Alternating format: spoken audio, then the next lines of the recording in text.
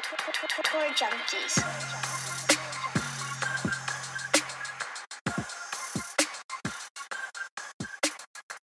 It's Open Championship week, and we are pumped here at the Tour Junkies to preview the DraftKings DFS slate.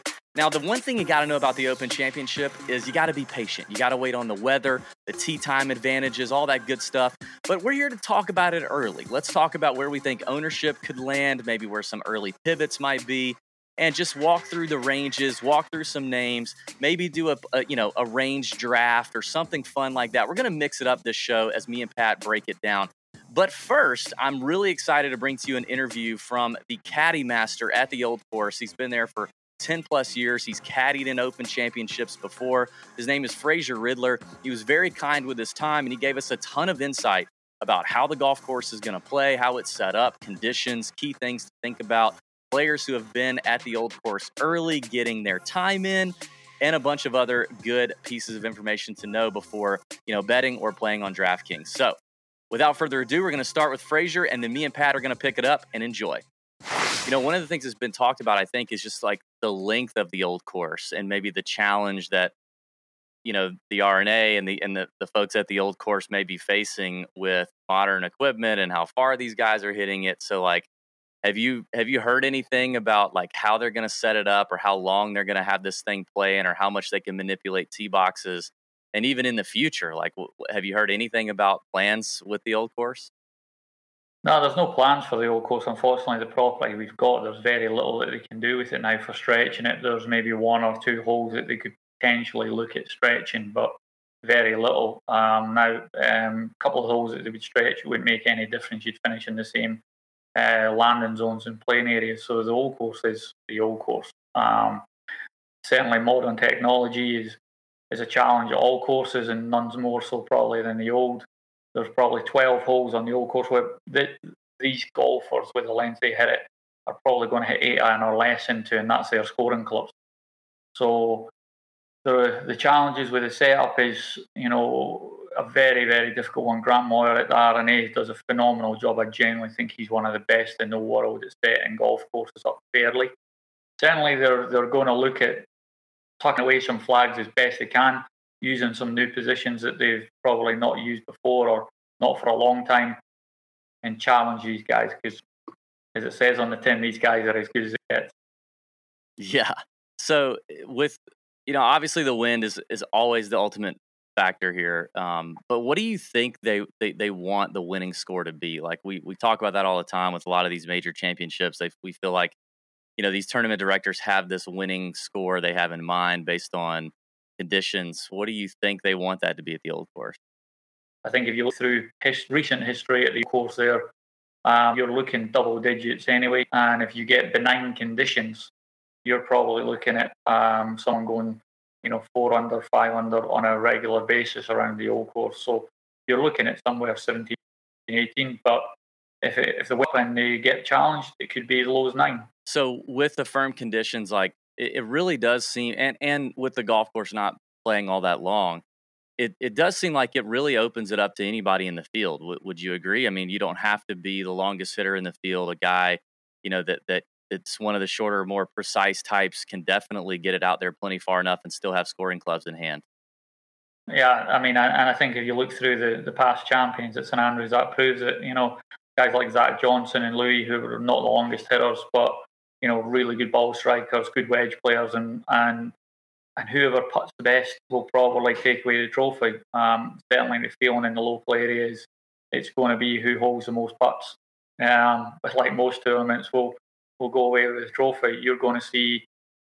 I think the one thing that the Old Course can guarantee is a really good, crowded leaderboard over the weekend. Yeah, you're going to probably have, guys tee it up Saturday, Sunday who are within 2 or 3 shots of one another, and it is a golf course without a doubt that someone from 3 or 4 back can make a run on a Sunday and come through and shoot 63, 64 and run the field and put the pressure on the guys who are coming in. I love that.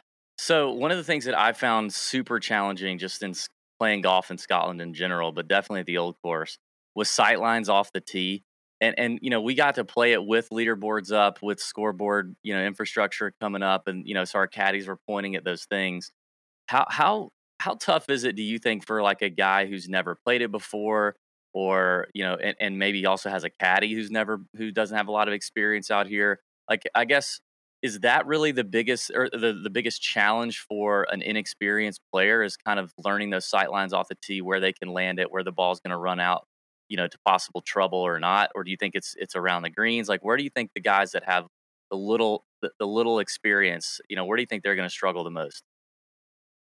The guys with little experience, their struggle was actually a combination of getting the winds correct and how it affects the shots into the greens and the landing points on the greens.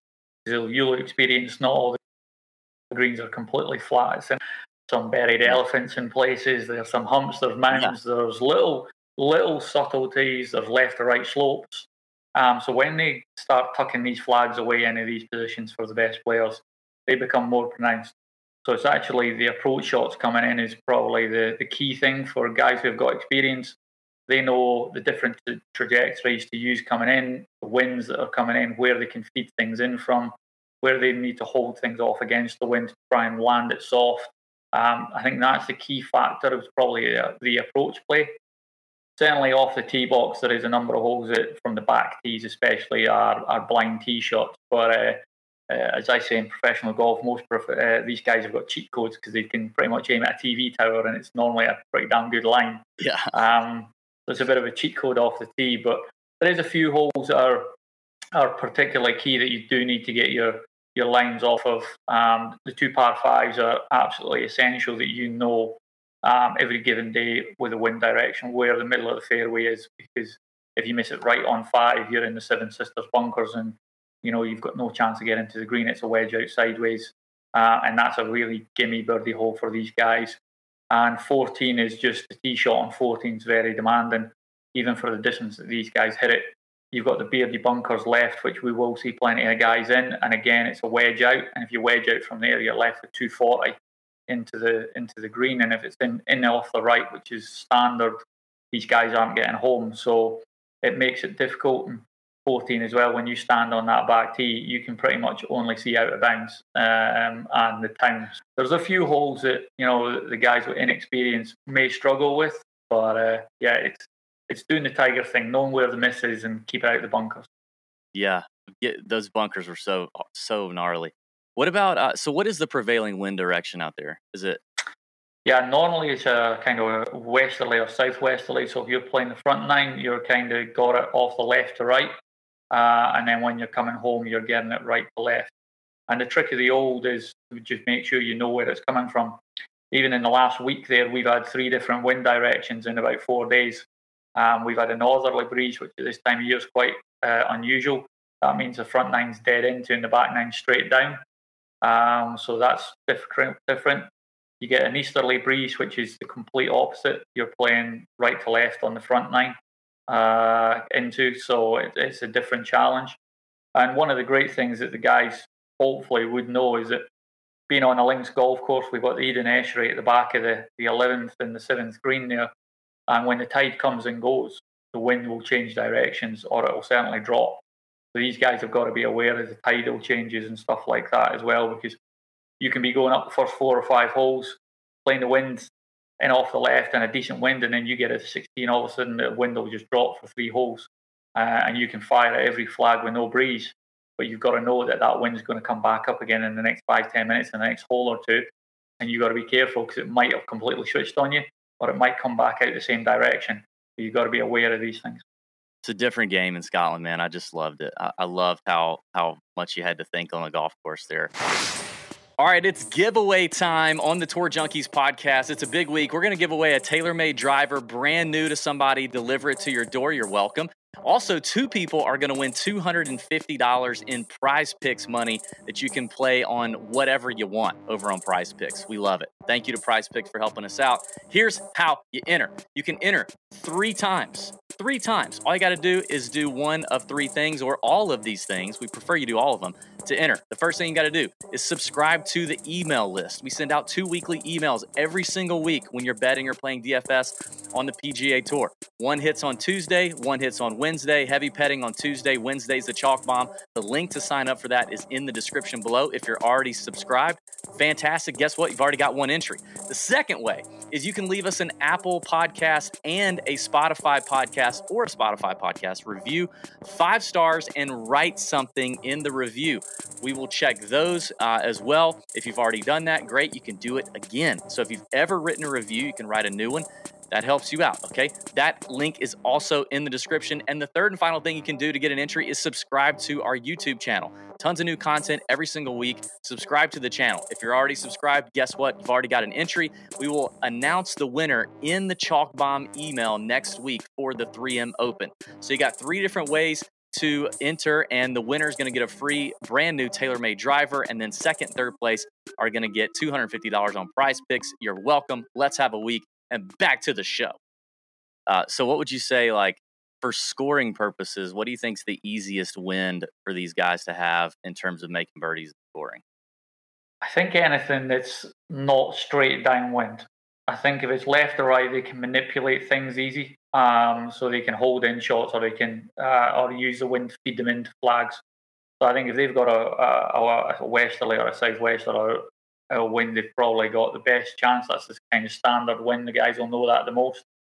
If you get something that's out of the north or kind of southeast, then you're starting to look at playing most of the holes straight down and straight into. And although these guys are brilliant, you can hold off when it's really hard and fast. You're coming in downwind is probably harder than playing into the wind, because you're landing things short and just hoping you get the right bounce and it runs out to the right direction. So I think from my point of view, certainly they get a standard kind of westerly breeze where it's coming across the golf course.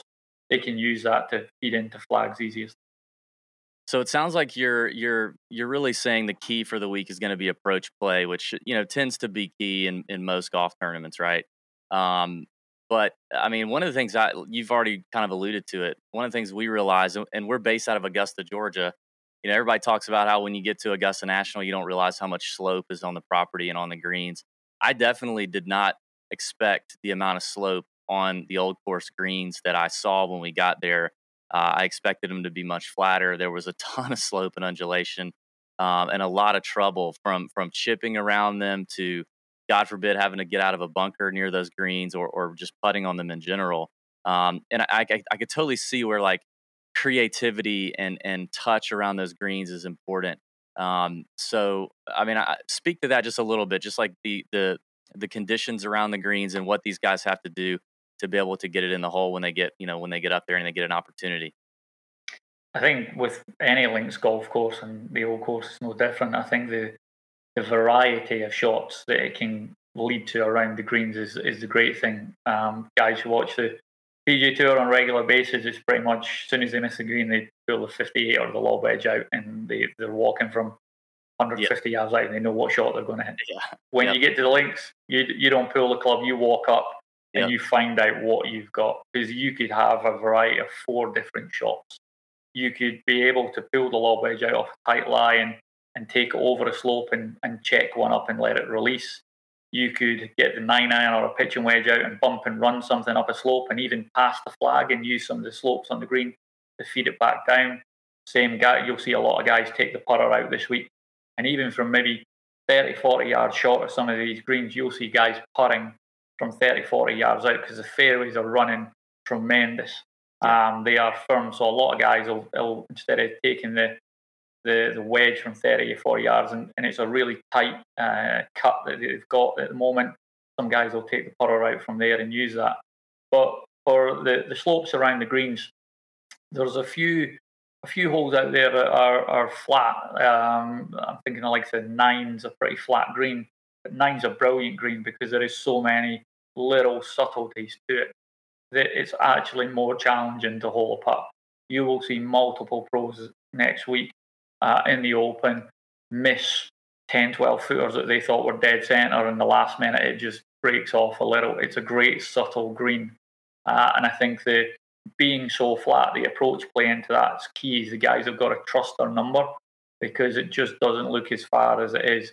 You'll see lots of guys come up short playing into 9. They'll come up that 4 or 5 yards short of the flag, or even 6, 7 yards short, and instead of having a comfortable 10-footer that they're really keen to make. You've got 20 feet, and now you're hoping to make it instead of expecting.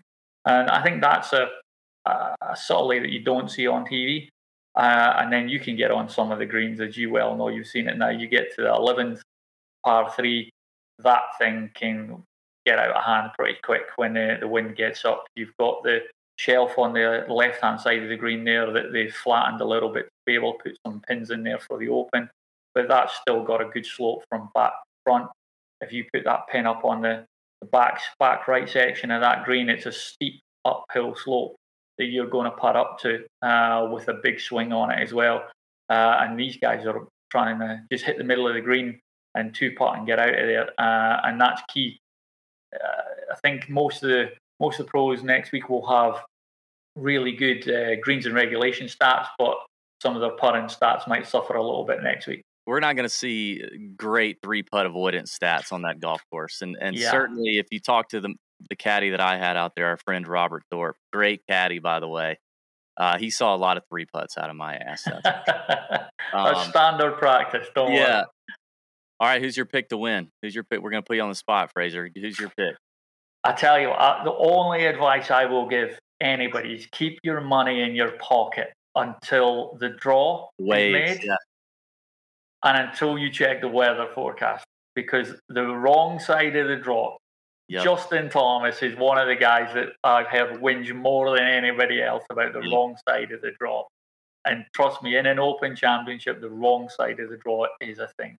Before anyone parts with any hard-earned money, have a look at that draw and have a look at the wind conditions for the first couple of days, and then try and pick your winner from there. But I think, as we've said before, everybody in the field genuinely has a chance, because as long as you can stay out the bunkers off the tee, which most of these guys can, you've got a lot of scoring clubs coming in, and then it will come down to who can hole enough putts. So you could see anybody like a Cam Smith run the tables, or you could see someone like Joaquin Niemann get hot and go through, and no one's going to count out Scotty Scheffler or anything like that. But I genuinely think it is a wide open championship that anyone can come through. I mean, even at the Scottish right now, like it didn't look like a huge advantage, but there's been an advantage, right? The guys that got out early on Thursday morning at the Renaissance Club, had a small window to score and kind of get a head start, and then that wind came in, and anybody who played in the afternoon on Thursday that didn't get a decent round in is probably pretty boned for Friday. So yeah. I mean, I know I was always keen to check the weather forecast and make sure Thursday morning wasn't too windy, and I was more than delighted to get an early morning Thursday morning start, and you can get out there and make some birdies early, especially on the old course. You're looking to make a score through the first 12 holes. Yeah. And then from 13 onwards, if you can play par golf through 17 and then your final birdie chance on 18, that's awesome. If you can be 5-6 under, on a daily basis through that front 12 holes, and then get to 18 at 5-6 still under, you're in with a great shout every day. Fraser, listen, we thank you for your time, man. I appreciate you hopping on the Tour Junkies podcast, and we'll be watching and paying attention, and we love the Open. We got a bunch of caddy friends that'll be in the caddy house there. Our buddy Aaron Fleener, it'll be his first time to Scotland. We call him Big Cat. He caddies for JT Poston.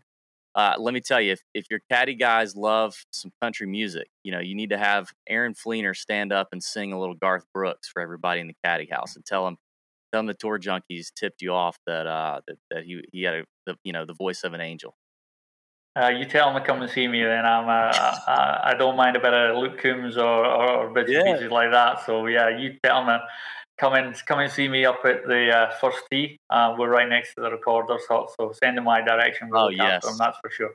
Yes, we'll put him on the map. Sounds good. Thank you, Fraser. We appreciate you coming on. All right, guys. All right, that is the interview with our boy Fraser, the caddy master at the Old Course. Now, listen, if you're wondering where's Pat, hang on. He's about to be here, okay? If you're like, DB, I'm tired of seeing just you in these freaking videos, I'm about to introduce Pat. We have a very special treat for you tonight to open up the Open Championship show, which we are so excited for. We're going to do a little different tonight. You heard that in the intro, breaking down the DFS slate. We're ready for the Old Course, fresh off our Scotland trip, inspired by our friends over there at the home of golf in Scotland. And I couldn't be happier. As always, we're presented to you by our friends at Fantasy National. FantasyNational.com is where you need to go to get all the stats, everything you need from a betting, DFS, golf standpoint is all right there. We've been using them for 5 years or so. They are the best when it comes to, lineup builders, optimizers. If you do betting, they have all the betting tools that you need. And all you got to do is go to FantasyNational.com/TJ, promo code Tour Junkies gets you 20% off any level membership. They have weekly, monthly, and annual memberships for you to try out. And if you use the promo code and then you upgrade the membership, you still get to keep the 20% off. So give it a test drive for the Open Championship. You're going to need it. All the recent forms, strokes gained data, you can build your own models. We're going to talk about that tonight. Anything that we reference in terms of a stat is pretty much coming from Fantasy National, and it has for the last 5 years. So FantasyNational.com/TJ is where it's at. And we appreciate them supporting the podcast. Now, without further ado, I would like to introduce you to Mr. Pat Perry.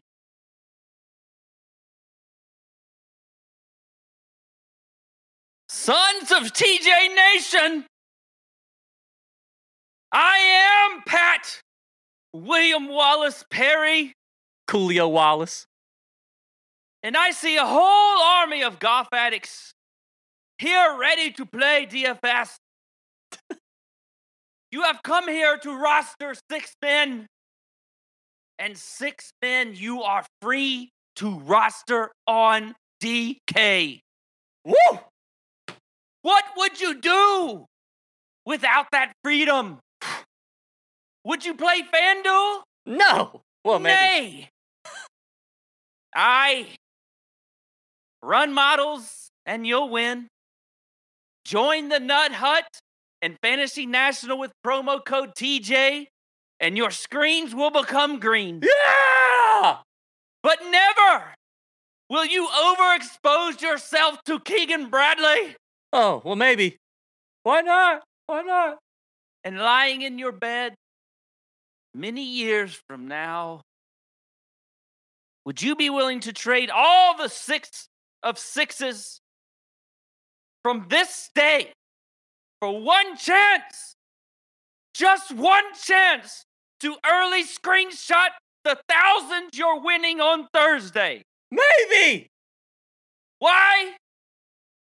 Because they may take our $5 single entries, but they will never drink our podcast juice. Yeah!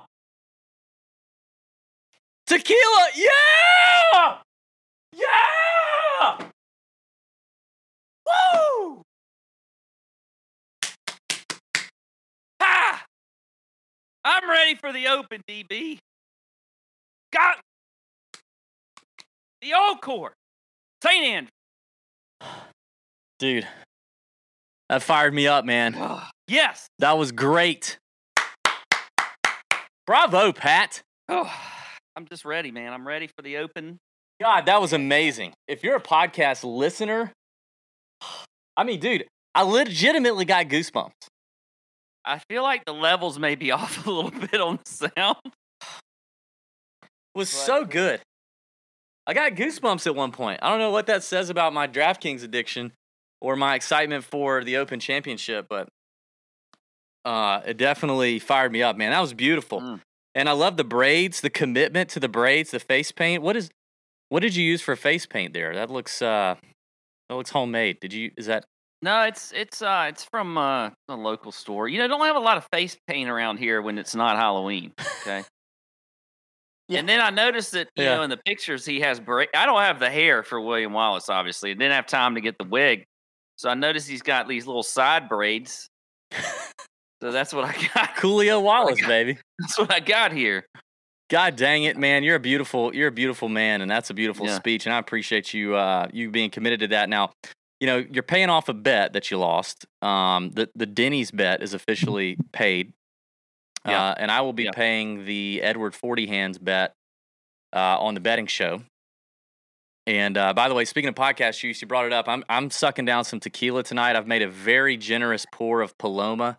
That's what I'm going with. I saw you chug the beer. Well, I chugged a little bit of a beer, so that's kind of a backup. But I'm going with a little Tito's this evening. Tito's, so, okay. It's we're recording on a Friday night, so Love it. It's I can go with the Tito's. I'm also using my Done Vegan St. Andrews coaster tonight. Oh, you as well? Yeah. Yeah. Stole those from the Done Vegan. Praise God. God dang, I'm excited about the Open Championship.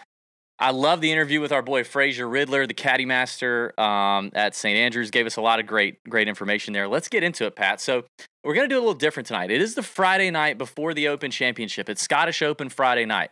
So we've seen who's made the cut, who's missed the cut.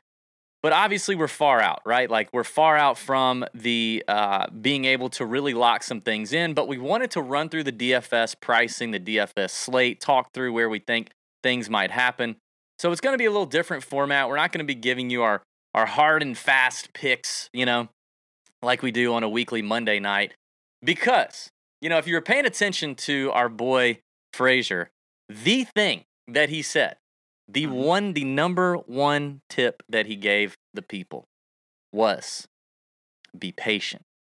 Okay? Now, Pat's all got us all hot and lathered and, touching ourselves or maybe a family member. But you got to contain the excitement a little bit, right? You got to be patient because it's open week. I know everybody's antsy. I talked about it on Twitter a little bit today. Don't blow your wad early and hold your unit. Just hold your unit. That's the word, that's the phrase for the weekend. Hold your unit. Don't fire yet because the tee time wave advantage is a real thing here at the Open, almost every year. And the wind is a real thing. And we're going to see what's up, okay? So let's hold off. Now, later on in the week, we will probably do another DraftKings show. It may just be me and a guest, or maybe me, I don't know. We'll do a DraftKings show where we're a little more established on weather and all that kind of stuff. But let's talk about some things to remember, Pat. And, I think we start with some of the other things that Fraser mentioned. Like anything stand out to you outside of the outside of obviously the be patient part that Fraser was talking about? Well, he talked about the firm and fast conditions, and he hopes that they stay that way. I think that's important. When we were there, we didn't have a lot of rain either, and they were pretty firm and fast. But I think when you get that firm and fast, those conditions, it does bring a lot of players into the fold. He mentioned that not just the Bombers are going to be, the ones to look at if it gets firm and fast. So, and they want that. They want those greens quick, and they want the fairways quick. So they're rolling out, out of the fairway into those bunkers and whatever else. So, that's just how that course is designed to play. So that was one thing that, really kind of just stood out for me, other than, definitely him talking about the weather and the wind and that kind of thing. I think the winning score was also interesting. It's interesting that R&A doesn't really care what the winning score turns out to be, but he definitely makes it sound like this place is gettable, and we know it is if it doesn't get the weather. They can't stretch it out as long as they'd like to for major championships. It's a par 72 playing around 7,300 yards, 2 par 3s and 2 par 5s. That's it. But the par 4s are pretty gettable. The par 3s aren't super long by most tour standards, if you will. I think the longest one's like 188 from the tips or something. So it's definitely gettable. It's all going to be wind dependent. But he said if we get no real wind, he was like, dude, this thing could creep up to 17 or 18 under, which is definitely going to bring a lot of variance in and of itself, even without the weather. When you have a birdie fest like that, it'll be interesting. But he kind of felt like that 11 to 13, 14 under might be the winning score. But if it's very tough, if the conditions or whatever, pretty windy and brutal, it could be, 5 under to 8 under. But he still felt like it was going to be under par. This is not like a U.S. Open situation at the old course. But yeah, I love that it's playing firm. All the stuff he gave on the wind, I thought was interesting. Like, in fact, he mentioned that as far as like what's tough for a first timer or somebody who doesn't have a lot of experience on this golf course. He mentioned the wind being the number one thing, which I thought was unique. So they got to kind of get their bearings with that quickly if they get up there to the old course and start practicing, early. But I also thought the wind intel was interesting, and some of the questions I was asking him was kind of along the Prize Picks vein. Which, if you're in the Nut Hut, we're constantly dishing out Prize Picks plays and people winning a bunch of money there. So that's one reason why I asked that. So we'll talk about that further in the Nut Hut, and maybe you can take notes on that. Other than that, I mean, he pretty much said this is about your approach play, dealing with the wind, controlling your ball flight, controlling trajectory, controlling your distances, and then it's creativity. It's touch around and on the greens because, as you and I know, even when you're on the green, I mean, he talked about all the 3-putts out here and the 3-putt avoidance and, the distance putts that you handled very well at the old course. I handled very poorly at the old course. Well, that was another thing that I would point out was that 3-putt avoidance. You really do have to be, when we think about being creative around the greens, we don't just, a lot of times we just think scrambling. Yeah. But you actually have to be creative with your putting especially on these greens, because there's a ton of undulation. They're big greens. I mean, you can have a very long putt out here. You've got to be creative with. You got to know the contours of the greens. I think having a caddy that knows his stuff really well, just like Frazier does, is important for these guys. Experience, that kind of thing, because I do think these greens are very tough, and you've got to be able to know how to putt them. And so I think that's definitely important, and one of the things that I heard him say in that interview. Yeah, I mean, the Open Championship is one of those, especially when it's at St. Andrews. It's a lot like the Masters, where like experience comes into play, and it is a real thing. Open Championship performance, links golf performance is all a very real thing to look at. We'll talk about it tonight. And we also see plenty of guys we see a lot of Open champions arrive having flashed some really solid form in the weeks leading up to it. And also a lot of good performances coming out of the Scottish Open, which is finishing up right now over the weekend. So that's something to look at. Zach Johnson won here the last time it was at the old course in 2015 at 15 under. He beat Louis Oosthuizen and Mark Leishman in a playoff. Louis Oosthuizen won in 2010, and Tiger won in 2005 and 2000, just to give you an idea. And there's a lot of names here this week that were also here in 2015, and we'll bring those up as we get to them. I think another thing to look at, just as you're looking at links golf record, obviously the Scottish Open is one to watch. The Irish Open the week before the Scottish, but the Alfred Dunhill Links, which Pat and I played all 3 courses of the Alfred Dunhill Links rotation. That golf tournament on the DP World Tour is a big one. There's a lot of big names that play in it, but it's contended on 3 golf courses: Kingsbarns, Carnoustie, and the Old Course. And if you make the cut, you play the Old Course twice. So there's a lot of Alfred Dunhill Links correlation. A lot of big names play in that. We'll talk about winners, past performance of that. But that would be another golf course. If you look at the Old Course and go, well, man, they haven't played here since 2015. Go back and look at the Alfred Dunhill Links event. I think that's important as well. Anything else in terms of? I mean, obviously, like we said, we need to wait on the weather. I do think, though, with the weather, this will be in our email on Wednesday, the Chalk Bomb email, and we'll obviously talk about it in the Wednesday night chat. But, stacking waves, it's probably not a bad idea, even if there looks to be a clear wave advantage one way.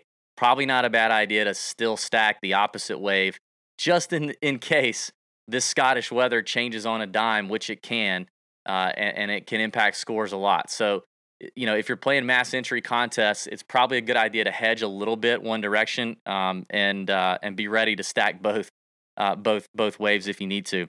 Other than that, I mean, it's a major championship week, so obviously a stacked field. You can't play all the studs. We talk about that. You're going to have to plant your flag and fade some guys, but there is some chalk out there you can eat. We'll talk about that. Anything else, Pat, like in terms of just reminders, things to kind of set the table? I think heading into, now that we've seen what happened today really with the Scottish Open and the cut, like I think that it's already made me not put a whole lot of stock in the Scottish Open with some of the, I mean, there was a ton of guys that were very big name players that, and I thought this would happen. And I should have actually, when I was building my lineups for the Scottish, I should have actually been more convicted with thinking what I thought, which is there's a lot of guys that, I'm not saying they mailed it in, but there's a lot of guys that I think were just trying a bunch of stuff. It's not a true links test anyway. So they were playing. So I think that was one thing. I think if they actually had a true links test, they may have tried to really, play this tournament a little bit different at the Scottish.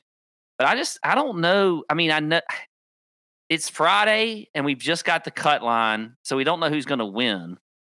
But I still already don't know how much stock I'm going to put it all in the Scottish Open. I mean, it's not like the best links course to me. Obviously, the Renaissance Club built in like 2008, and it was Tom Doak design. Like, irritates the crap out of me that's what they picked to play the Scottish Open. I mean, at least you have this. It was firm. We saw conditions were firm.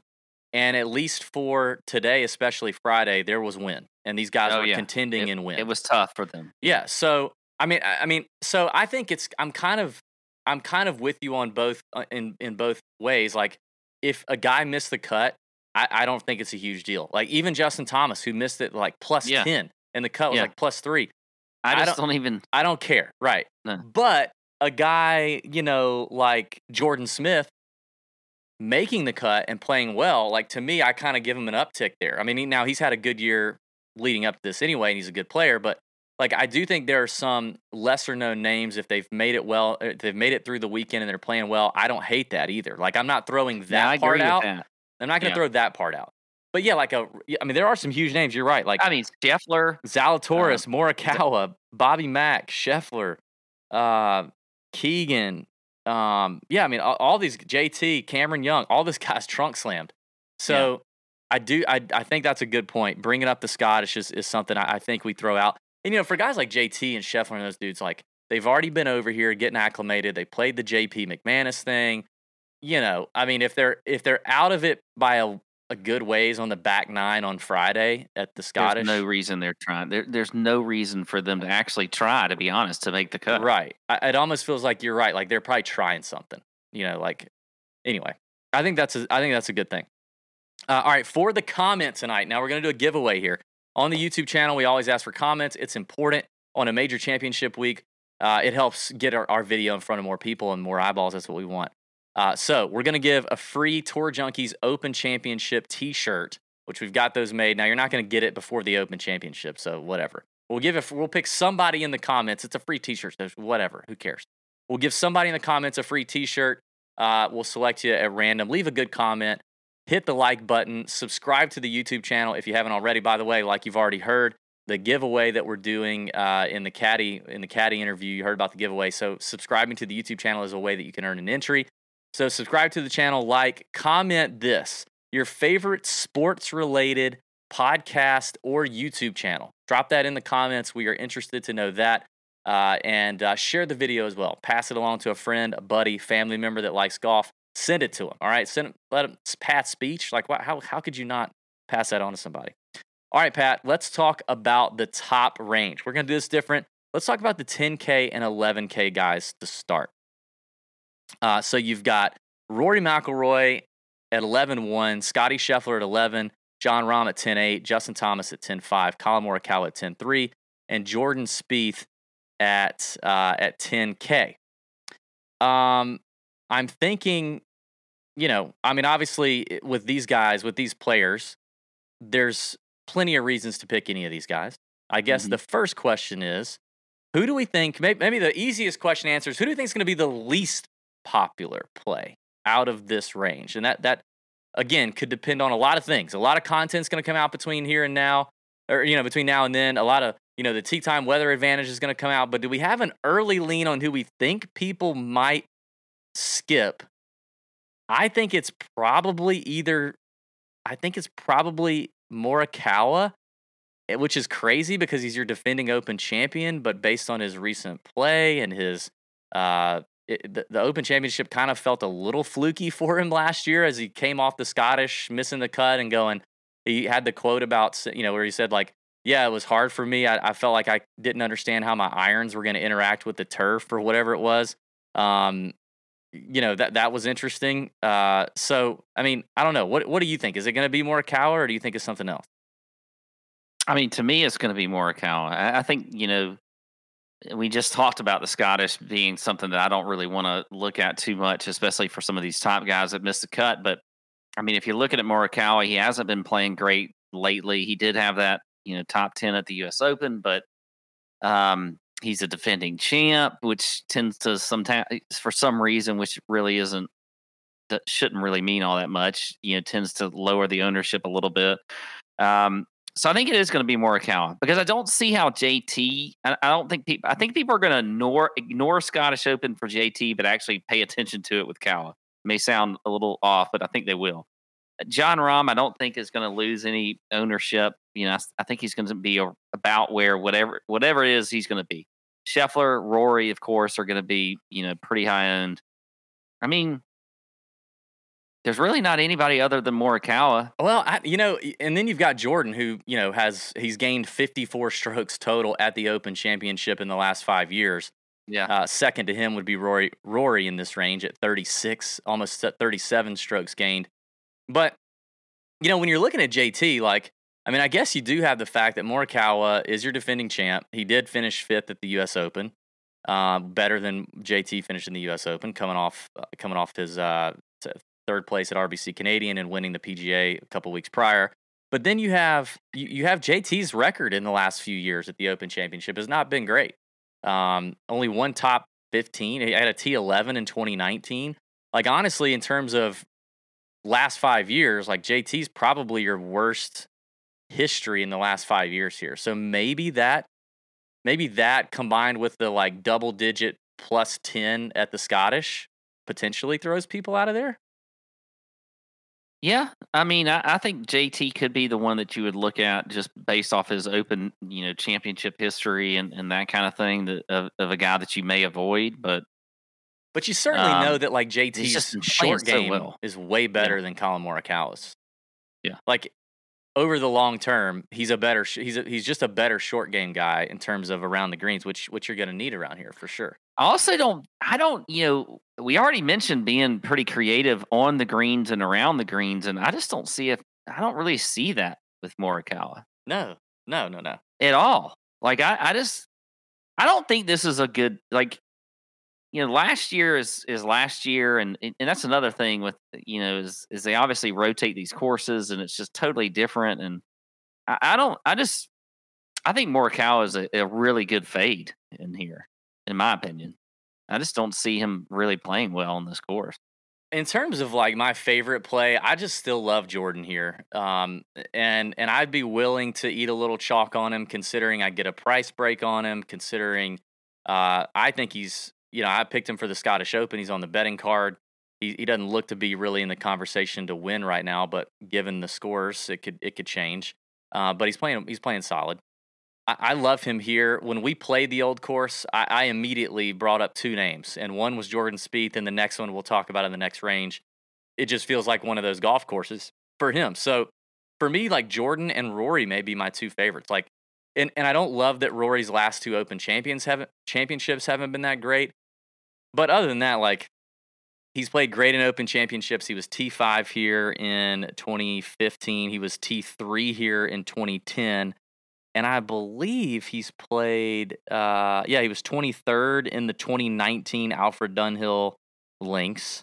So, he's got plenty of loops around here, and he's playing so well right now. And I just feel like Rory, to me, it feels like Rory's a little hungrier in 2022 to close the door on a major than he's felt in a couple of years. Does it feel that way to you? I agree, and it's obviously his last chance this year, but the way he's played, his form, everything else, I love Rory here. I think he's just got to, in between the ears, has got to be in a good spot, and I feel like this is a course though where he's not going to feel as much pressure as he normally does, and he did. We know, obviously at the PGA Championship, he started off with a good round, which was, has been unusual for him in majors. So I'm a huge fan of Rory anyway. Yeah. So Rory is probably definitely one of my favorite plays up here in the 10K. I would say that, I'm with you. Really, my 2 favorites are Jordan and Rory. So there's early agreement here. Early agreement. Well, that's the 10K and 11K range. Those are the studs. A lot of people can figure that out. We're going to work down the board. Before we do, I'm excited to tell the people that the custom Tour Junkies coffee flavors by our friends at Front 9 Coffee have arrived, and you can order them right now if you go to front9coffee.com. Now we have 2 different promo codes for you tonight because you can get a sample of my flavor and Pat's flavor, and we will reveal to you now on YouTube the labels for these and tell you a little bit about the coffees. But you can go to front9coffee.com. That's front, the number 9coffee.com. Promo code TJ10 gets you 10% off any order if you just want to buy one bag. Great local small business started here in Augusta that we're supporting, and they're supporting us for the long haul here, and we're proud of them. And they're freshly roasting the coffee after you order it, so it arrives to your door anywhere in the U.S. and Canada within just a few days, fresh and customized for you. It's coffee for golfers. These people love coffee, and they love golf. It couldn't get any better. But without further ado, let's do the big reveal here, Pat. Now, I don't have the greatest images of these, but you can see these on the front9coffee.com website. And the first one is, I'll save the best for last. The first one is Pat's. Okay. This is Pat Perry's Bump and Run, baby. Look at that, that label. It is a dark roast espresso. And I'm sure it is delicious, Pat. God, it looks so good. It doesn't it? So really proud of that one. And then this is the best one that you're going to get. This is my Nope, that's not the best one. large bucket of nuts, hazelnut blend. It is a lovely morning coffee. I think you'll really enjoy it. And it's bold, just like DB's Big Balls betting card. So here's the deal. Right now, you can go to front9coffee.com, and with promo code TJ2, that's TJ and the number 2, you will get a 2.5 ounce sample bag of each. So you can try them both. And that's with any order that you buy 2 bags or more. And so if you bought 2 bags and you use the promo code TJ2, you'll get the 2 bags you bought, the sample of each flavor, and shipping for a total of $36. Pretty good deal for some fresh artisan, dry, fresh roasted, helping out a local business coffee company. So check that out at front9coffee.com and tell us which flavor you like the most. I'm sure it's the large bucket of nuts, hazelnut blend. All right, Pat, the 9K range. The 9K range where some decisions will be made. Tons of studs here between Xander's playing so good right now, Fitzpatrick. Then you got names like Zalatoris, who just missed the cut. DJ, you got Liv DJ, you got Hovland, who missed the cut. At the Scottish, but apparently didn't have his golf clubs. Hideki, who trunk slammed at the Scottish. Shane Lowry, Open champion in 2019, I believe. Patrick Cantlay, Cam Smith, those guys. So first of all, let me ask you this: what do you think about Liv DJ at this point? Is DJ? I mean, because I think the fact is, I predict that the 2 lowest owned players here, just without knowing anything about a weather wave, will be Victor Hovland and will be Dustin Johnson. So to either entice you, and what do you think about all Liv DJ? I agree. I think that you're right on those 2. Liv DJ actually interests me a little bit. Really? I did not see that coming. Yeah, it does. I will say this, without getting into a Liv argument, I have not really watched much of it. So I don't even know how he's finished, to be honest. He played all right in Portland. He had a shot in Portland, and then but he did not play well in the first event, I think. Yeah, but I mean, he is a guy that's tended to play fairly well in Open Championships. Top 10 last year, top 10 in 2016. Kind of bad between then and those 2, I guess. Yeah. Between those 2. But, I mean, I don't know. He does interest me a little bit, especially if he's going to get some lower ownership just because of Liv. I almost want to, take advantage of that. I do not see him winning, though. I just don't see him winning at all. So you're going to have to get some, but at this price level, you got to have some upside.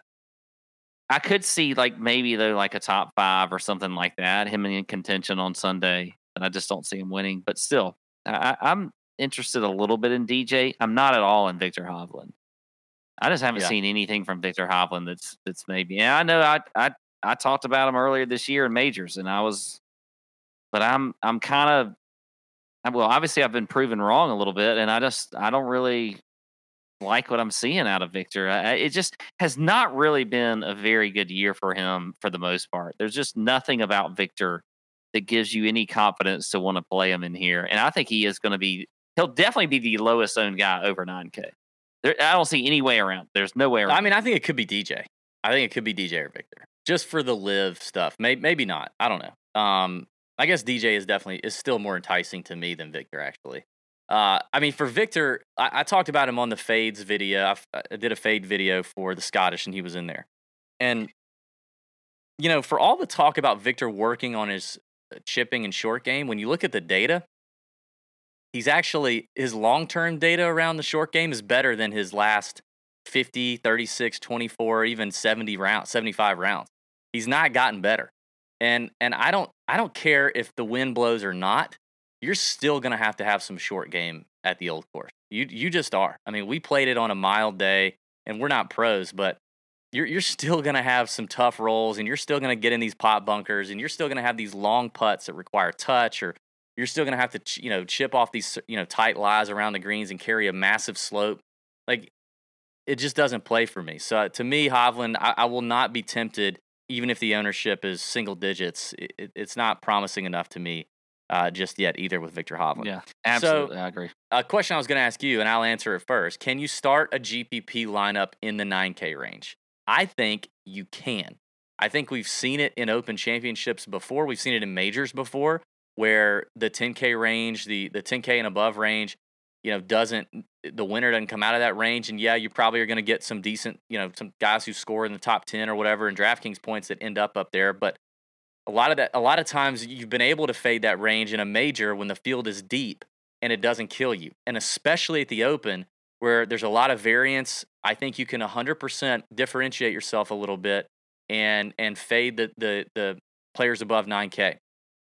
I do think that, a balanced build will be something that people do, but I don't think too many people are going to leave, guys from Jordan up to Rory out of their lineups. But I think it's possible, considering how well Xander Schauffele, Matt Fitzpatrick is playing right now.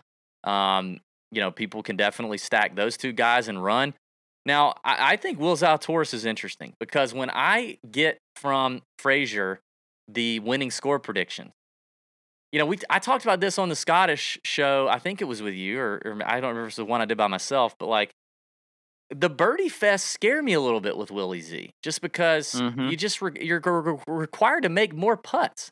And in major championships that he's played well in, where the winning score has been, single digits for sure, it just hasn't been an issue for him. And he's putted well. Like, he definitely, he's flashed the putter at times. But I don't know if if the wind looks mild and it doesn't look like it's going to play that tough, and Willie Z's chalky, I'm fine fading him, honestly, at that point. What do you think? No, I don't disagree. One thing, this paint on my face is itchy. Just really scratch it, buddy. Just get it. Just do what you gotta do. I feel like it's just like, you have the one braid like pointing just directly to the east there. I don't know. It's lovely. Well, there's another braid over here. You just can't really see it. Okay, there it is. Anyway, yeah, I agree. I think you can start a GPP lineup in this 9K range. There's obviously a lot of good guys here. The thing about it for me, though, is, I think you can do it. It's not going to maybe kill your lineups, but the problem I'm going to have is that, like, I'm going to have a hard time leaving out a Jordan or a Rory and going from there, because I still think there's a lot of guys here when we get into the 7 and the 6K range that we can work with here, going with some of these guys in the 10K range. But I do think, if you want to be a little bit different, this is where you start, is in the 9K range, and there's guys here that I love, like a Hideki I actually like. Yeah, I wanted to talk about Hideki because his Open record the last few attempts is not great. It's not good, but it's actually not bad at the old course because he finished in the top 20 there. It's actually his best finish in the Open Championship over the last 6 years or whatever it is. So that's one thing I like about Hideki. He had, I say that he did have a top 15 in 2017, but missed cuts across the board after that. But in 2015, T18 here. It feels like, too, and the other thing with Hideki is, like, everybody talks about his ball striking. Oh, my God, he's just such a great ball striker, which he is. But because his ball striking is so good, his short game oftentimes doesn't get talked about enough because he's one of the best. He's so consistent, around the green, long term, short term. He's just very, very solid around the green. So I think if Hideki I think if he's a potential pivot in this range, I'm definitely down for that. I love it. And he's also a couple other things. I always look at bogey avoidance in majors. He's 12th in the field there. Yeah. He's 12th in the field in 3-putt avoidance, which, Caddy, love that. Mr. Frazier mentioned. Yeah. So he's 12th there. And he's top 10 in approach, which is another stat that, we always look at. So Hideki has a lot of things that, like, really, look good for him to finish well in this tournament. And so I think Hideki is, and I would love to get a low-owned Hideki here. Yeah, I would take, now that's a low-owned pivot I can get down with. Another one for me, and I'm wondering if he'll be low-owned. Maybe he won't be, but I mean, you can play a lot of these guys if you start in this range. You can get 3 of them in there for sure. But I'm wondering what people are going to do with Shane Lowry. With Shane Lowry coming off, a miscut at the U.S. Open, he seems like the heater he was on has kind of been forgotten, or like other guys have kind of lapped him or whatever. But your 2019 Open champion, T12 here last year, and then kind of a poor run in the middle of his Open record, and then a T10 or T9 in 2014. But his Alfred Dunhill Links form last year finished 4th at this event, or playing the old course twice. In 2019, finished 15th. And he's another guy who just good ball striker, good short game, and I'm wondering if Lowry gets a little forgotten, maybe. I think if he gets forgotten, it's a mistake a little bit here, because I agree. I mean, we've been on him all year, both of us, and he's come so close to winning for us. Especially when you talk about some of the bets that we've made, and we just haven't come through. Luckily, actually, when he lost the Honda, we had Sepp Straka. Yeah. So it didn't really matter, but still, I think you would be mistaken to go off of Lowry, especially just thinking about his most recent couple tournaments. He's still in good form. This is a great fit for him. So yeah, I'm a big fan of Lowry and Hideki right there at the bottom. I guess the only other question is honestly, like, is there anyone else in here? Like, for me, Hovland is the only one that if I see him at super low ownership, I'm still not jumping on. Anybody else, including maybe DJ, anybody else at low ownership and as a possible pivot, I could definitely get down with. If none of that matters, I think Xander and Matthew Fitzpatrick, there's no reason to fade either one of those guys other than ownership. It just really isn't. Both of them are playing tremendous. Fitzpatrick, I think, said it today after his round. He feels like he's in the best form of his life. Xander's playing hot. Like, I couldn't give you a reason to not play those guys unless it was chalk that you just didn't want to eat or didn't need to eat. But I think those guys are for sure chalk you could eat. I'm interested in Cam Smith a good bit. So he was the other name. When I talked about Jordan Spieth, when we got to the old course and I saw it and I saw Scotland Golf and my eyes were opened, I said, Jordan Spieth and Cam Smith, like, those are the guys. If stuff gets gnarly, if the weather gets gnarly, I will pound, Fitzpatrick, Cam Smith, Shane Lowry in this range. But Cam There's Smith a part is of me interesting that to for some reason worries about Cam Smith. Why is that? Like, I worry about his off the tee play. He doesn't a little have bit. to hit driver out here very much, though. Like, that's the thing. I know, but I just worry that he's going to get himself into some terrible spots. He's going to be like Jordan me on the. Spieth. What if he's like me? What if he's like me on the front nine at the old course and he hits every? Well, he's got incredible short game. He'll be fine. I mean, it doesn't matter. It's still a penalty when you go in the bunkers. Yeah, I know what you mean about his off the tee game is scary at times, but I do think that's mainly with the driver. But I think I could look past it. He just really entices me, especially if it gets tough. I tell you, you got me kind of. I was sort of high on Cantlay this past week for the Scottish, and now I'm down on him again for this tournament. I mean, I could get on Cantlay at 9,400. Like, Oh, you could get on him. I could. And I'm not like super excited about it. Like I would rather play again, like in a ownership thrown out the window. I'd rather have Schauffele, Fitzpatrick, and Smith and Lowry. But I could if Cantlay's sitting there at like 9%, 10%, I'm in. But I don't think he will be. I mean, he's 9,400. Cantlay's enticing, I think, to a lot of people. Yeah. Okay. All right. Let's get to the 8K range. All right. 8K range, you got Sam Burns, Louis Oosthuizen, Tyrrell Hatton, Tommy Fleetwood, Brooks Koepka, Tony Finau, Sungjae Im, Corey Connors, Bryson, and Joaquin Niemann. Obviously, I think let's start with the Live 3 boys. And let's start with Louis because, winner here in 2010, lost in a playoff in 2015, tremendous record at the old course.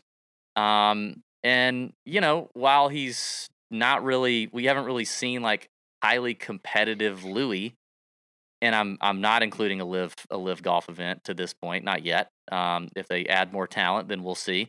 But we haven't really seen a highly competitive Louis Oosthuizen since maybe last year, this time last year. So, any interest in Louis, or what do you think people are going to do with Louis? Yeah, I think we're going to get a low-owned Louis again. Because he also withdrew, didn't he, from one of his what tournament? But was that leading up to the Live stuff? I mean, I don't know. I thought he withdrew from a tournament. Anyway, it doesn't matter. I am very interested in Louis. I'm always interested in Louis in majors. I'm surprised. He always plays well in them. He just does, and he's comfortable here. I mean, we've seen it. Yeah. I mean, he's almost won it twice in a row on this course. So I think you've got to look at Louis on a course that he's very comfortable on, that he's won on, that he's almost won twice on. So I do like Louis. I'm not really paying attention to much with the Live thing for him. Now Brooks and Bryson, a little bit different. I don't think either of those two are in play for me at all this week. I just don't. Yeah. I don't think Bryson can, he can overpower courses and do his thing. This is not a course, even though you have length, that you can overpower, because you can get yourself in a ton of different trouble just all over the damn course if you're not even at least giving yourself, a decent shot from a fairway or whatever else. Believe me. By the way, I think if you look on the website or something official, you'll see the rough is like this like short rough. But let me just tell you, that's the rough immediately off the fairway. And yeah, it's not that bad. If you blow one, if you really miss on one, or the wind picks it up or something happens and you're in this tall stuff, it is no fun. Like you can lose your ball. You cannot find your ball. You can know exactly where it went in and not see your golf ball. We were there 3 weeks ago. I had mucho experience with this. Okay. So I've never lost so many balls in my life. Yeah, Pat. And I don't lose a lot of balls. DB will like you will actually admit I do not lose a lot of balls. I was gonna say you're a fairway finder. Like you don't lose balls, but I do, and I did, and you will if you miss it by too much. Like the rough right off the fairway, not that bad. But you get in that fescue stuff, it's thick and it's spotty. It's real thick in some places. It's not in others. So just Bryson, I'm totally out on. Brooks, I think I'm out on too. And it may be like it's enticing a little bit just with his Open Championship record. And I do see Brooks as a guy who obviously like has always said he soaks up majors. And even though he's gotten paid, like I feel like he would want nothing more than to just stick it to everybody who's on his jock right now about the whole Live stuff and just like win a major. But I don't know that he's capable of it right now. Like he's shown no recent indicator in his play in majors or on Live or at all that he's really even capable if he wanted to. So I'm out on Brooks for that reason. Louis, I'm probably also out on just because I like too many other names in this range. So for me and the Live boys, I'm out. I do want to talk about a couple things. Tyrrell Hatton, who is normally a player I do not tend to roster, is one that I am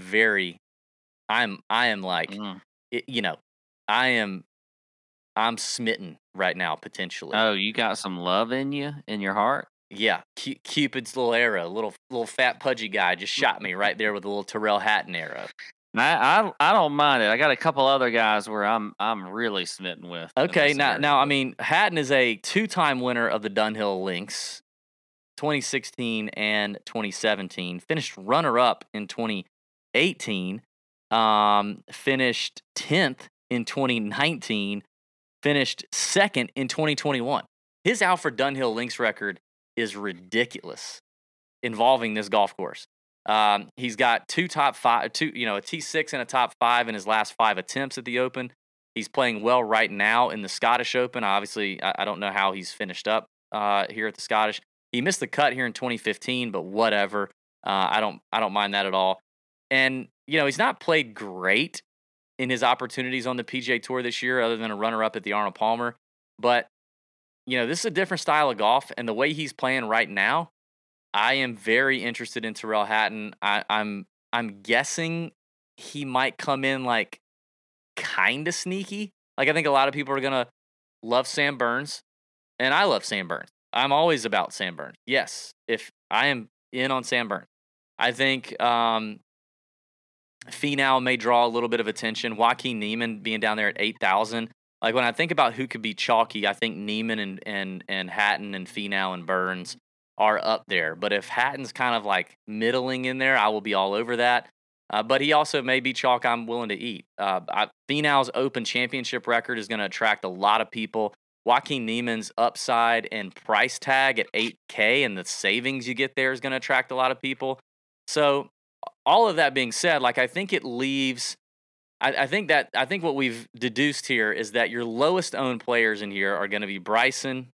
They're probably going to be Brooks up there, and then possibly like Sungjae, Connors maybe. Which Connors is enticing to me too. Didn't he made the cut at the Scottish? I think he's playing the Scottish right now. Yeah, Connors is interesting. Like, what do you think about like where the chalk's going to land, or any of those other guys I've named? Well, so let's talk about Hatton first. He interests me a little bit. It's funny to me. Like I'm surprised at how well his history is at like the Dunhill and whatever else, because like Hatton seems like the one player in this field that would totally not be able to accept the fact that his ball could be perfectly struck, and end up in a bad spot. Yeah, and they're gonna make this course a lot harder than they probably do for the Dunhill. There's only so much you can do anyway to St. Andrews, because there's not a whole lot of room, so they can't really change it a whole lot. But it is probably, I'm sure this is a little bit different time than a Dunhill. Yeah, I don't know. I mean, I think it's probably going to be a little tougher test, but not by much. I mean, but still, it's just crazy to me that. I think he would get so frustrated by like hitting a perfect shot. You got to remember too, when he's playing the Dunhill, he's also playing Carnoustie and Kingsbarns, which are both are way Carnoustie. I never want to see that damn course again in my life. If you're watching Carnoustie, fuck you, okay? Yes. And you know what? I'm glad for the experience, Carnoustie, but I never want to see your ass again. I got to play Carnoustie. The end. I don't ever want to play it again.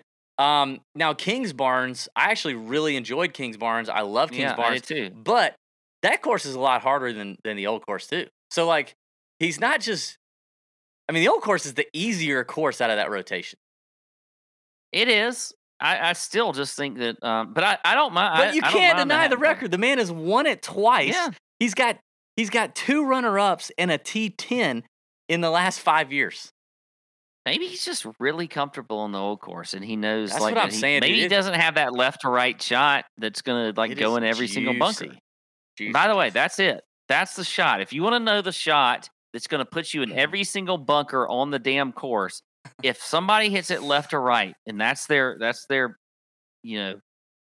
favorite shot, that's what's gonna happen. It's gonna go. But I do think 2 guys here that really stood out in the 8K range for me. One was Fleetwood. I'm a big fan of Fleetwood in here.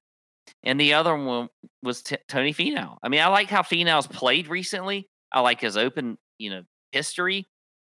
If you look at Finau, let's just look at the stats for him too. I mean, across the board, he is number 1 in the model that I came up with, and I hate talking about models, but he is number one. Number one in bogey avoidance. He's number one in the field in 3-putt avoidance. He's top 10 in ball striking. He's number one in the field in 3-putt avoidance over what time frame? That's 24 rounds. I don't know. Okay.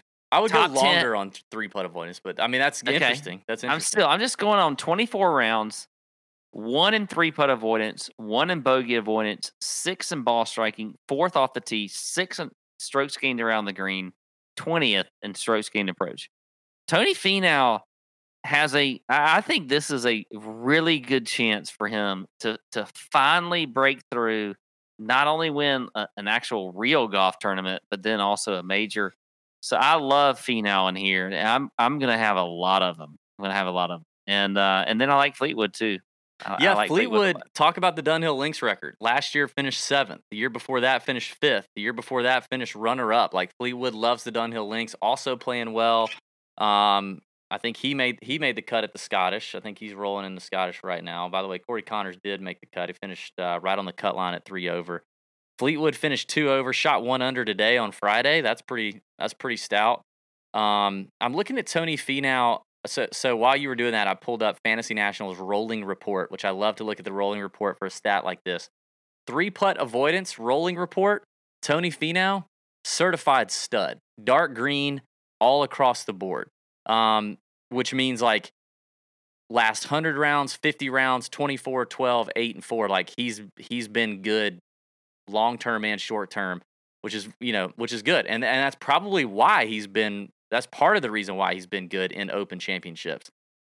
Is that 3-putt avoidance, that touch around the greens. And like Xander, is a guy who's known for the ball striking and like hitting the big ball, but underrated short game. So I think Finau's for sure in play. I love the 8K range. I really do.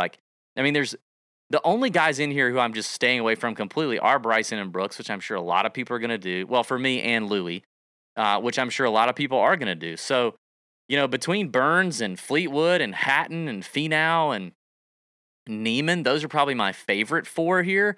But I mean, I'm not mad at a 5% projected own Corey Connors. Like, it's interesting. I don't know that I trust his short game as much, but the ball striking's certainly there. I think a lot of this is going to depend on who's in what weather draw, if there is a draw, if there is an advantage, and then just kind of how we're thinking the golf course is going to play. Is it going to favor more of a birdie fest player or a somebody who's going to contend in a lower scoring event? So that's the 8K range, the conundrum that is the 8K range. Now, some of you guys got conundrums in a lot of places that impact your body.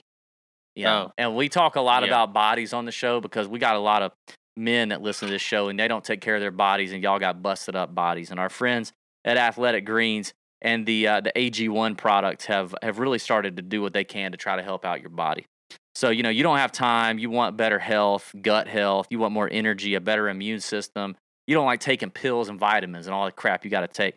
You're like, man, I wish it was all chopped up into one and I could mix it with some water and it'd take 4 seconds and then it tastes delicious and I'd be done. Boom. Here comes AG1. It's super healthy, but it doesn't taste like it because it actually tastes good. It's got like this tropical flavor to it. We do it every morning. A little bit of water. I do about 10 ounces of water with it, powder it up, knock it back. Before I eat anything, it's delicious. You're getting 75 high-quality vitamins, minerals, whole food, sourced superfoods, probiotics, and our favorite, adaptogens. And it costs you less than $3 a day. Cheaper than that. Adaptogen. Yeah, cheaper than that cold brew habit. And it contains less than a gram of sugar, no GMOs, no nasty chemicals and stuff. It'll help you sleep better, recover faster. It's a great habit to help take care of yourself. And in 2020, Athletic Greens also donated over 1.2 million meals to kids in 2020 to help out with the pandemic stuff. They have over 7,000 5-star reviews, and they're trusted by leading health experts like Tim Ferriss and Michael Gervais. Right now, it is time to reclaim your health and arm your immune system with convenient daily nutrition. It's just 1 scoop in a cup of water every day. That's it. No need for a million different pills and supplements to look out for your health. To make it easy, Athletic Greens is going to give you a free 1-year supply of immune-supporting vitamin D and 5 free travel packs with your first purchase. All you have to do is go to athleticgreens.com/tourjunkies. Again, that is athleticgreens.com/tourjunkies to take ownership over your health and pick up the ultimate daily nutritional insurance. Love it. Mhm. All right. Now we're going to move quickly here, Pat. We got to move quickly to the 7K range because then we get to the 6K range. We're going to do a draft. I do want to remind everybody of the contest. If you didn't hear it in the caddy interview in the beginning, you need to hit up the contest. You can get 3 entries. Got to subscribe to the YouTube channel to get one. Subscribe to the email to get one. If you've already done that, great. You're already entered. And you can leave a 5-star Apple or Spotify review, written and 5-star to get another entry. We're going to pick 3 winners, announce them in the Chalk Bomb email next week for the 3M Open. First place is going to win a brand new TaylorMade driver. Second and third place are each going to get $250 in prize picks dollars to play with. So check that out. Don't forget, the Wednesday night live Nut Hut chat will be popping on Wednesday night. I'll be in there. Pat will be in there. AC will be in there. Probably Ben will be in there. We got Caddy House. We got a lot of Caddy friends on the grounds. We got our Caddy Master friend now. We'll be getting a lot of intel from on-site at the old course. $10 a month. $90 a year is all you need. It's the place to be. It's our private Discord server. All the links to all of these things are in the description in the podcast or video. And look out for a bunch of other content coming out on the YouTube channel, especially this week. By the way, I have to say this before we move on. The Rufus Peabody interview. We interviewed a professional golf bettor, Rufus Peabody. This guy was brilliant. He was very generous with his time, and he poked a lot of holes in a lot of people's processes when it comes to playing DFS or betting on golf. Yeah, I mean, like, it's going to rock your world. It's already out on podcasts and YouTube. Check that out. It was amazing. This dude wagers like 1.5 million per major and like 500 to 750,000 per PGA Tour event, like just like the John Deere. It's incredible. He was great. You need to listen to that. All right. 7K range, Pat. Tons of people in here. We can't talk about them all. Mhm. But I do want to ask you this. I got 4 names in here that I think are interesting. I'm calling them the Open Champion Cherry Poppin' Stud Muffins. Okay? Ooh, yes. These are first timers. Okay? This is their first time. Be gentle. Be gentle. But they're gentle with them. I think this is a good course Yeah. to be a first timer. But they're dime pieces. They really are. They are dime pieces because these guys are stud muffins. They're ball strikers. I'm talking about Cameron Young. I'm talking about Seamus Power. I'm talking about Guillermo Mito Pereira. Ever heard of him? I'm talking about Tom Hollywood Hoagie. These 4 guys in this range. These first timers. Now Cam Young, we just saw Trunk Slam. Mito, we just saw Trunk Slam at the Scottish Open. Seamus and Hoagie did not play, as far as I remember. I don't think. So talk to me about these guys because, we just talked about experience, Pat. We did just talk about experience at the Open Championship. So you can't tell me you don't. You think? I mean, come on. You can't tell me you think a first timer can win. I'm just asking. By the way, Tom Hoagie did miss the cut at the Scottish. Let's not get carried away with ourselves here. I do not think these guys are going to win, but a guy like Seamus Power playing well the last couple of years, an Irishman too, by the way. I think this is a great spot for Seamus Power. I mean, Mito Pereira, he's been playing really good in majors. I actually don't really not a huge fan of him. Hoagie, I like Hoagie a lot just because I think his style of play, very consistent off the tee, into the greens, all those kind of things. He's very level-headed. I think Hoagie could do something here. Cameron Young, I'm a little worried about. Like, I think Cameron Young, this might not be really the course fit for him. But the 2 guys here that do that you mentioned, some of these new stud cherry poppin' stud muffins. Yeah, Seamus Power and Tom Hoagie are the 2 that I like. Here. I could see it. I mean, would you be that? Tom Watson almost won this damn golf tournament a few years ago. That's true. So would you be, and I'm not comparing. He was very experienced. But I know, but I'm not saying that Tom Hoagie is an old guy. Yeah, but he kind of has a Tom Watson feel to him. He does. He's got an old face. He's got an old face. Off the tee, old face. Like, would you be surprised if you saw Tom Hoagie in the hunt on Sunday? I wouldn't be surprised. I mean, Ben Curtis won this damn tournament, DB. Curtis. Who was the guy that the amateur that had the lead after 3 rounds or something? Remember that a while back? Yeah. What's the dude? What's the dude that got in the Masters for 5 years because he won? Not Ben Curtis, but the other one, like right after him. Ben Curtis is pretty remarkable, honestly. That is one of the most remarkable names to ever have won a major. This other guy, I gotta come up. For me, I do think Power is interesting there. I kind of agree with you on Young. I think Power and Mito are potentially in play here. There's a bunch of names in here. I mean, that are very interesting. So you can definitely. I think this is a range where I would for sure not be afraid to pivot. But again, I also think this is a range where you're not going to have guys like super high owned because there's just so many names in here. You're just not. Now, a couple names that wait. Okay. 2 years in a row. 2 years in a row. Ben Curtis won in 2003. Todd Hamilton. That's who I was. 2004, right before Tiger Woods won it in 2005 at the Old Course. Todd freaking Hamilton. Gross. Golf's a lot deeper now than it was when Tom Hamilton was competing. But that's pretty incredible. A couple names up here at the top that I think are some of those Scottish Open names we were talking about that just trunk slam that we would kind of ignore.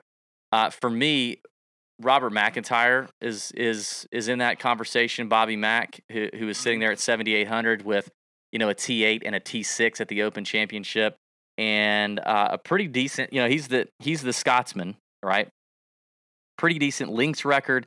T26 at the Alfred Dunhill in 2019.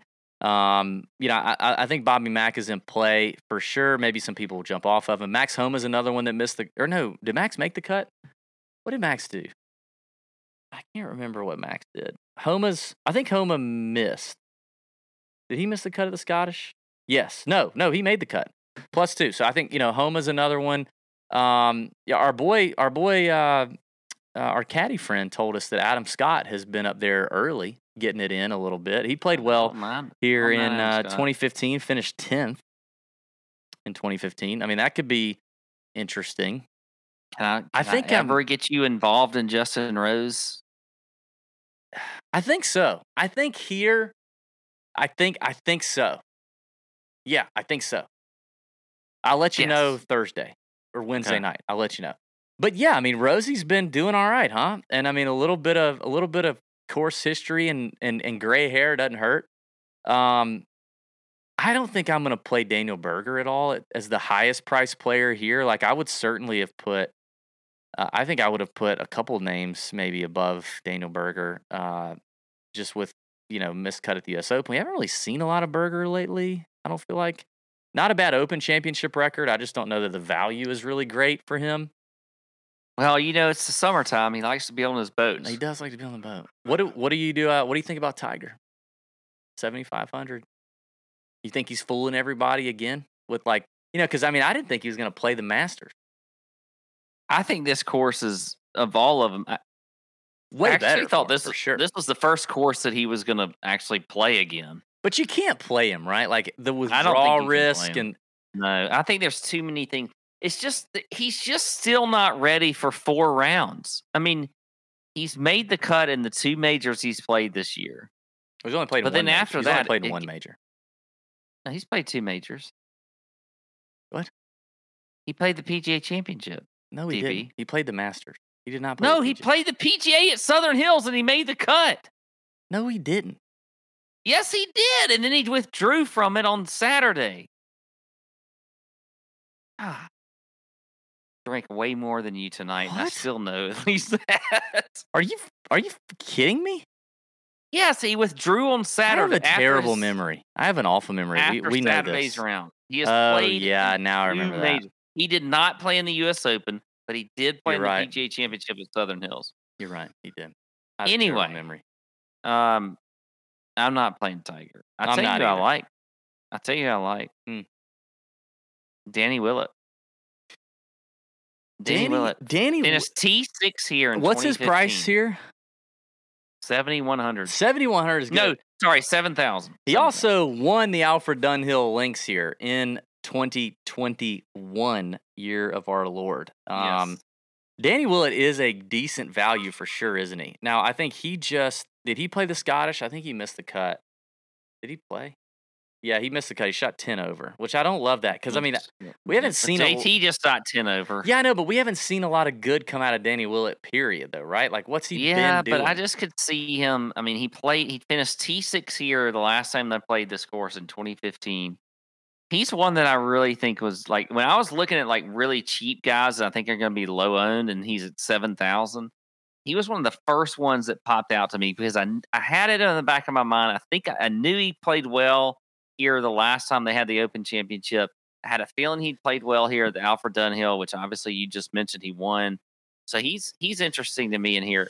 There's so many guys though in this 7K range though that we can really look at. Can I tell you who?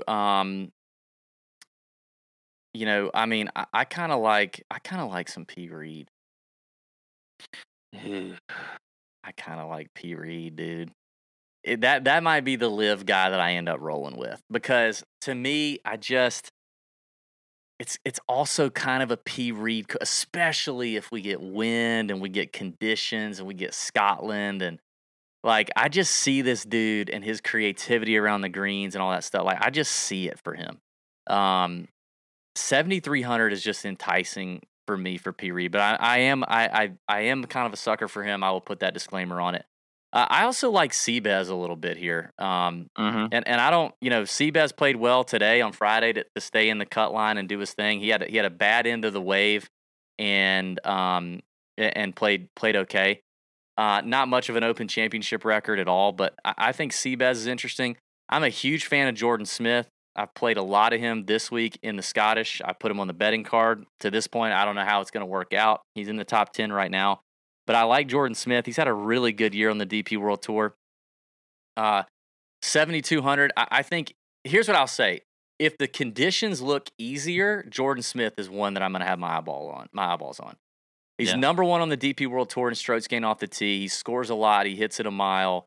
I like that for him. If it's a little tougher, a little grind fest, I may pivot off of him, but I am interested in Jordan Smith. HV3 is interesting to me. He withdrew from the Scottish Open, but he's playing. I just saw something on his Instagram. He played a course with a buddy or somebody just today on Friday. Like, I think he's fine. HV3 is a little interesting to me. I'm still very in on Keegan Bradley. I don't care that he missed the cut at the Scottish. I think Keegan's ball striking, if I get a low on Keegan, I'm interested. It'll be interesting to see what people do with Ryan Fox. He was very, very talked up this week at the Scottish. He did make the cut.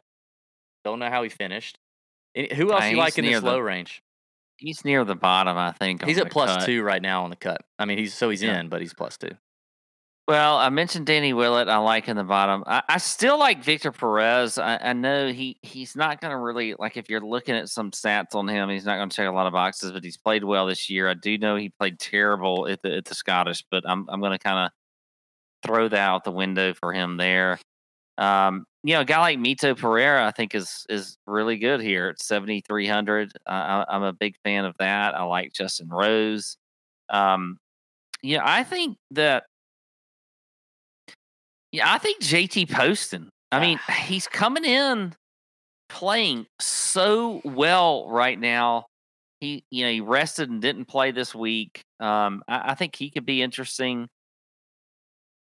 Who else? I'm looking at these names. I was about to ask, like, where do we think the chalk is going to be? But I'm looking at these names. I don't know that there's going to be any chalk. Like there's going to be any chalk. There's going to be more popular players that are like, 12, 13%. But I don't know unless one of these guys in here comes out and like wins the Scottish, maybe I could see it. But other than that, like I just think there's enough spread here and there's value to go around. I mean, Cameron Tringali at 7,000, who came out and shot he shoot like 9 under on day one at the Scottish, and he's currently leading now at 7 under.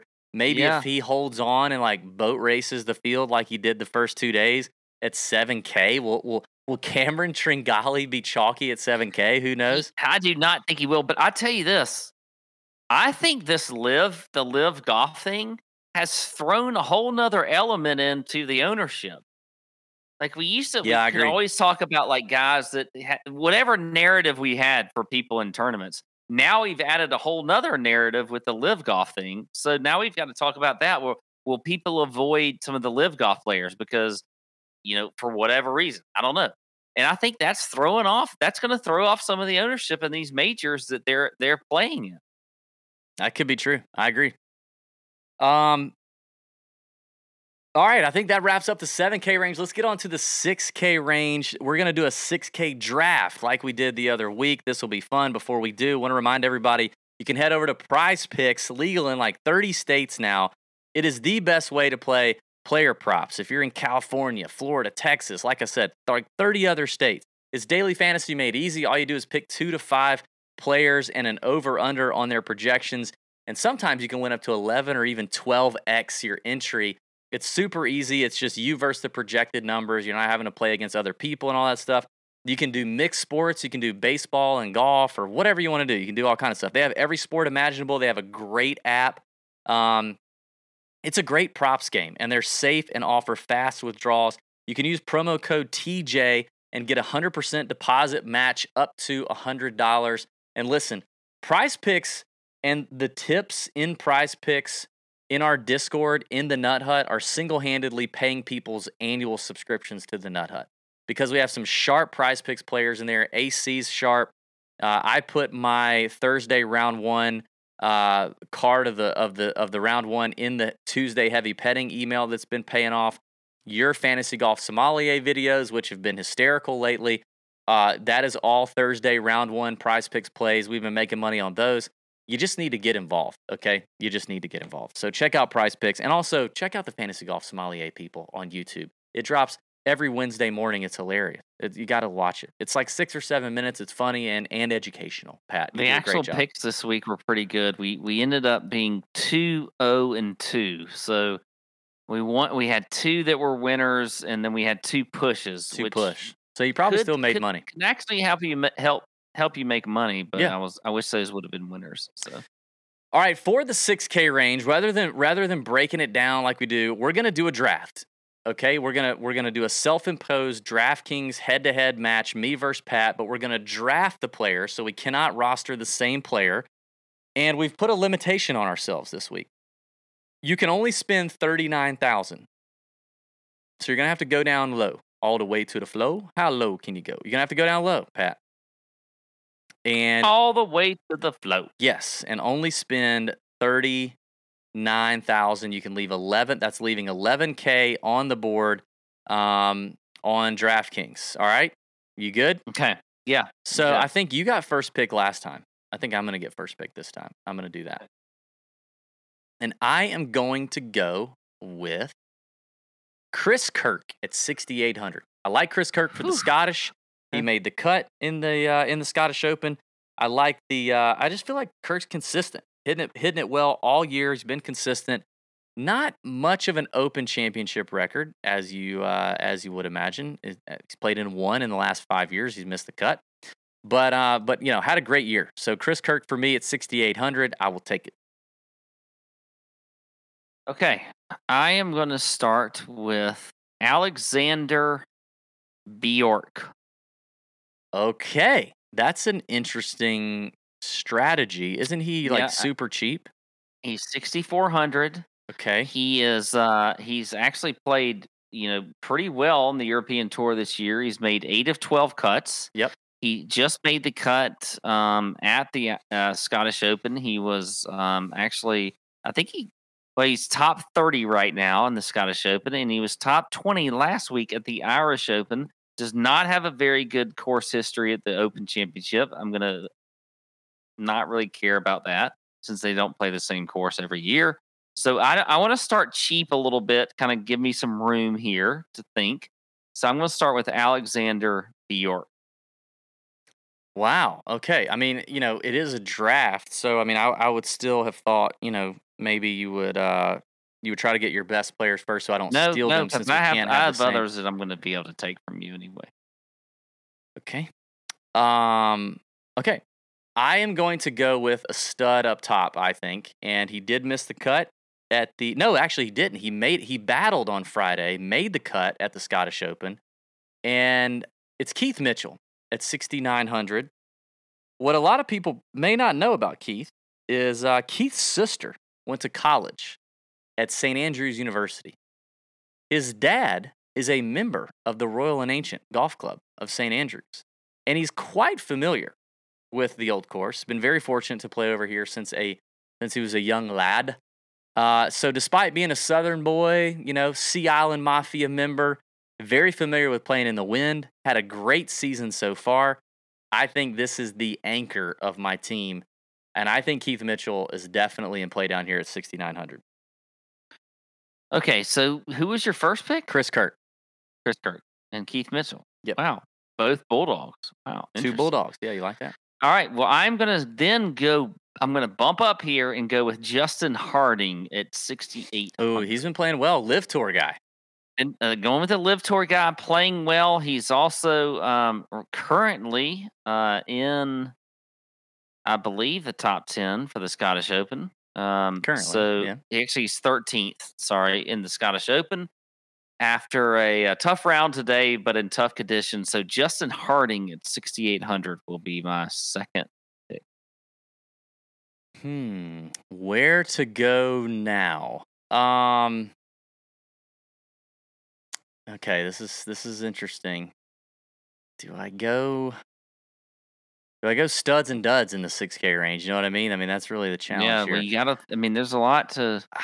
All right, I think I'm gonna roll with Emiliano Grillo at 6,700. Grillo's been playing well. Obviously, we saw him he couldn't quite catch JT Poston at the John Deere. Finishes runner-up. Grillo has played in a couple Open Championships. In fact, finished 12th last year, 12th in 2016. Good ball striker, can't putt worth a lick, but pays off in tough conditions, I think. So I'll go with Grillo.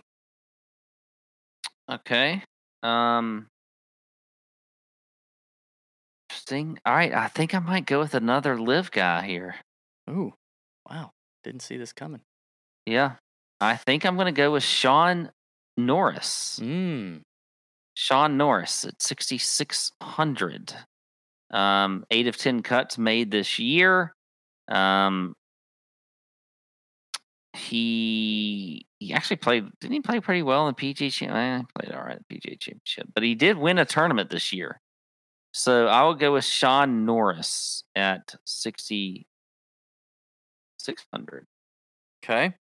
I'm really excited about this guy because I love my Koreans, and I think this kid's an electric factory as well. I've already seen our buddy Siwoo Kim talking him up on Instagram, but Ju Young Kim is currently T12 after round 2 at the Scottish Open, and in 2 rounds at the Scottish Open, he's made 4 bogeys. That's pretty good in these 2 rounds to make 4 bogeys. The kid's a player, 23rd at the U.S. Open, 17th at the Byron Nelson. This is his first Open Championship, but this kid is a stud. He's $6,500. Ju Young Kim is my next selection. Ju Young Kim. Okay. I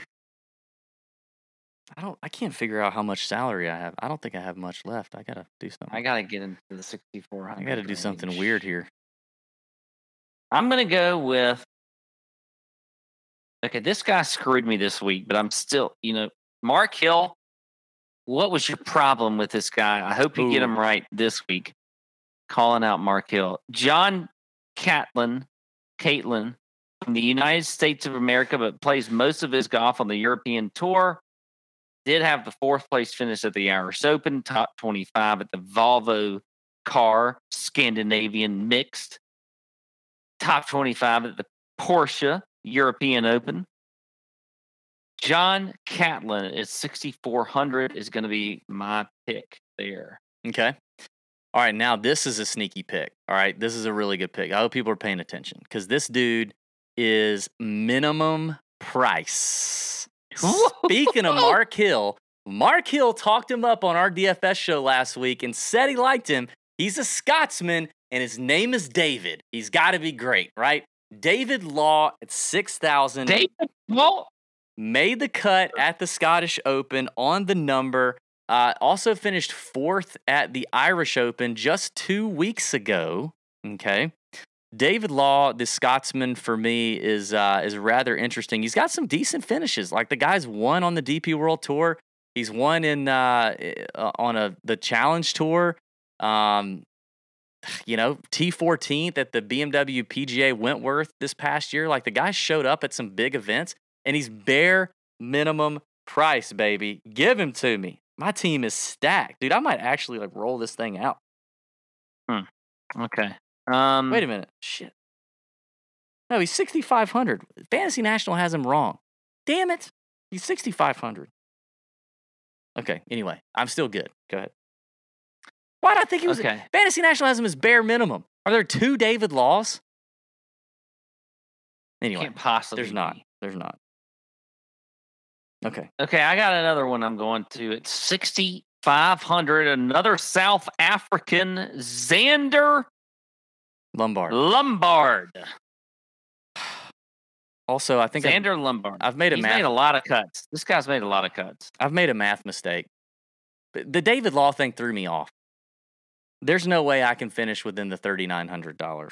Why aren't you 39 using the contest that I set up? So I that we am could- using it. I'm looking at it, but then when I hit the David Law thing, it messed me all up. So I can't do it. Damn it. All right, okay, what do you want me to do? All right, hold on. Who'd you pick? Xander Lombard? Yeah. All right, I'm going to toss out. I